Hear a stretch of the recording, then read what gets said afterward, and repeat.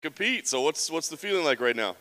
It's been a while, yeah. I mean, it's been a bit of a roller coaster, a couple of setbacks, but I'm in great shape, the best shape of my life probably, and I'm ready to get in the cage. I've been like a caged animal, and I'm good to go now. Yeah, you were lined up in January, weren't able to compete. A COVID test, right? Was it's just somebody on the team though, right? Did you suffer any consequences at all, or? I was okay. One of the team had it, so obviously I couldn't come out and fight.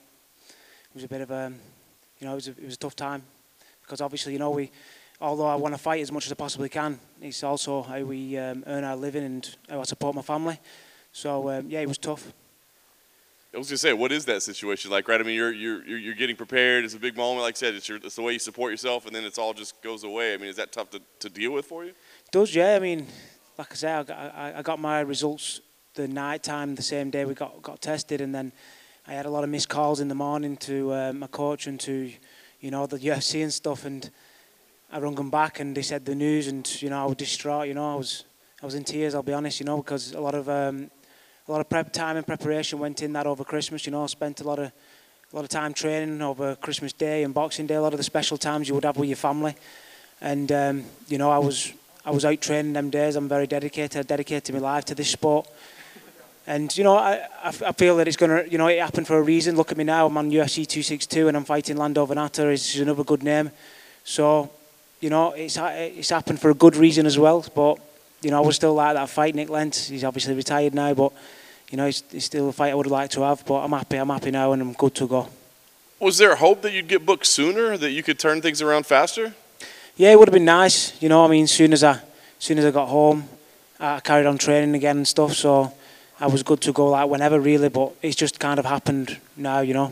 Yeah, I do wonder if there's any benefits. I mean, I guess you got to travel, whether it's Abu Dhabi or here, you got to travel. But is it better here because the situation in Abu Dhabi is a little bit tougher, right? There's a lot of restrictions and that sort of thing. So is this like a better, or does it matter? It doesn't really matter. I mean, I'm excited to make my USA debut. This is the first time I'm going to fight in America and Texas, sellout crowd, and there's not been no crowds. I've not fought in front of a crowd for 2.5 years now. So yeah, it's nice to have that feeling as well. Nice. What do you make of Lando as an opponent? Right, he's had this weird career, just ups and downs. I guess you've had a weird career too, yeah. Kind of some ups and downs. So what do you think about him as a fighter and what he brings to the table? He brings a wild striking style. He's pretty tough. He's been in there against some decent fighters. Tony Ferguson's on the card on Saturday, and he's been against him. And, he had a great fight against him. I watched that fight. I was a fan of that fight. But, he's not fought anyone like me. I know they're great names, but I bring a different kind of pressure. And how's he going to deal with that? We'll see on Saturday night. Yeah, and I guess I did want to ask you, how you feel about your career as a whole, right? I feel like snake bitten a little bit, or a little bit cursed, you know what I mean? Do you ever sit back and go, what's the deal? Do I have bad luck, or what's going on? Yeah, I have done, but I'm that kind of person, and I think, like I said, everything happens for a reason. Before I got into the UFC, I was fighting sometimes 4 to 5 times a year. So yeah, it's unusual for me that I've only had two fights. I'm on my 3rd fight in 2 years in the UFC. So yeah, it's a bit of a bummer, but like I said, it happens for a reason. And Saturday night, I'm going to go out there and I'm going to make a statement. I'm going to make it all better. Last thing for me, I was going to ask. It sounds like you're taking it all in stride, but do you feel like you need to go out there and do something? I feel like you had this buzz around you when you came into the UFC, and just because of the delays, it's just kind of slowed down a little bit. So do you feel like you need to go out there and remind people who you are, or make some kind of statement, like you said? I won't put any extra pressure on me. I'll just let my body do the work, and I've practiced, I've trained hard, everything's already in place. So what'll happen will happen, and I'm pretty sure I'll make a statement on Saturday night. Mike, it's Dead Center right. Okay. Lando's obviously known for his spectacular knockouts, his flashy style of striking. You're, of course, known for your wrestling.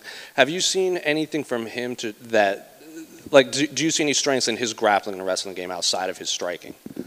Looks like he's got okay wrestling and grappling, but he's not as good as mine. He's not on my level, so I'm confident that I win that area.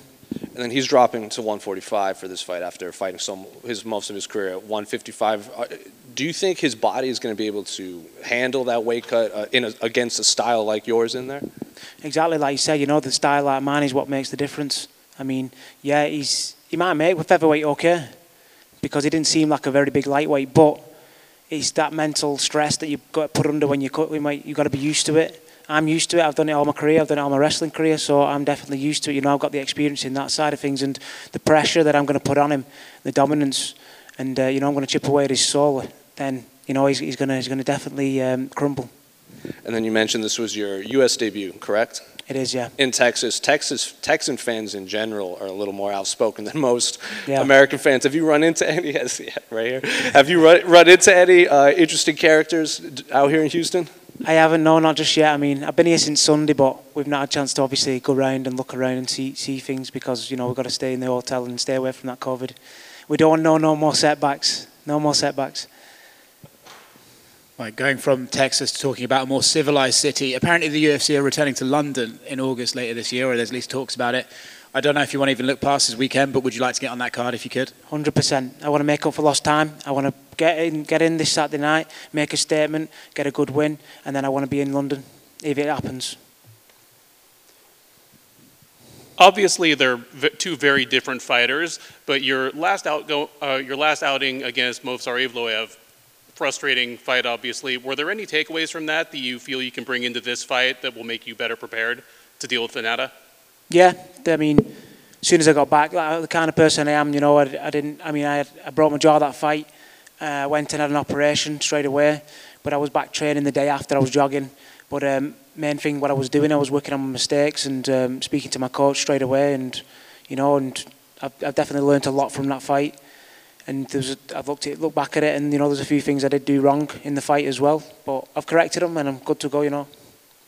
I mean, would you be willing to go into any detail on that when you look back at that fight? Were there things that you definitely would do different, you know, if you had it again? It's just, well, first of all, the choke I had in the first round, it was a shallow D'Arce choke that I kind of grabbed my forearm rather than grabbing my bicep. That was the mistake I made on that side of things. But he obviously practiced for it, and you know, he's obviously very good at getting out of chokes. I mean, he fought Nick Lentz after that, and he got out of a couple of chokes there. So, but I'm not going into too much detail, but I've definitely figured out some problems after that fight.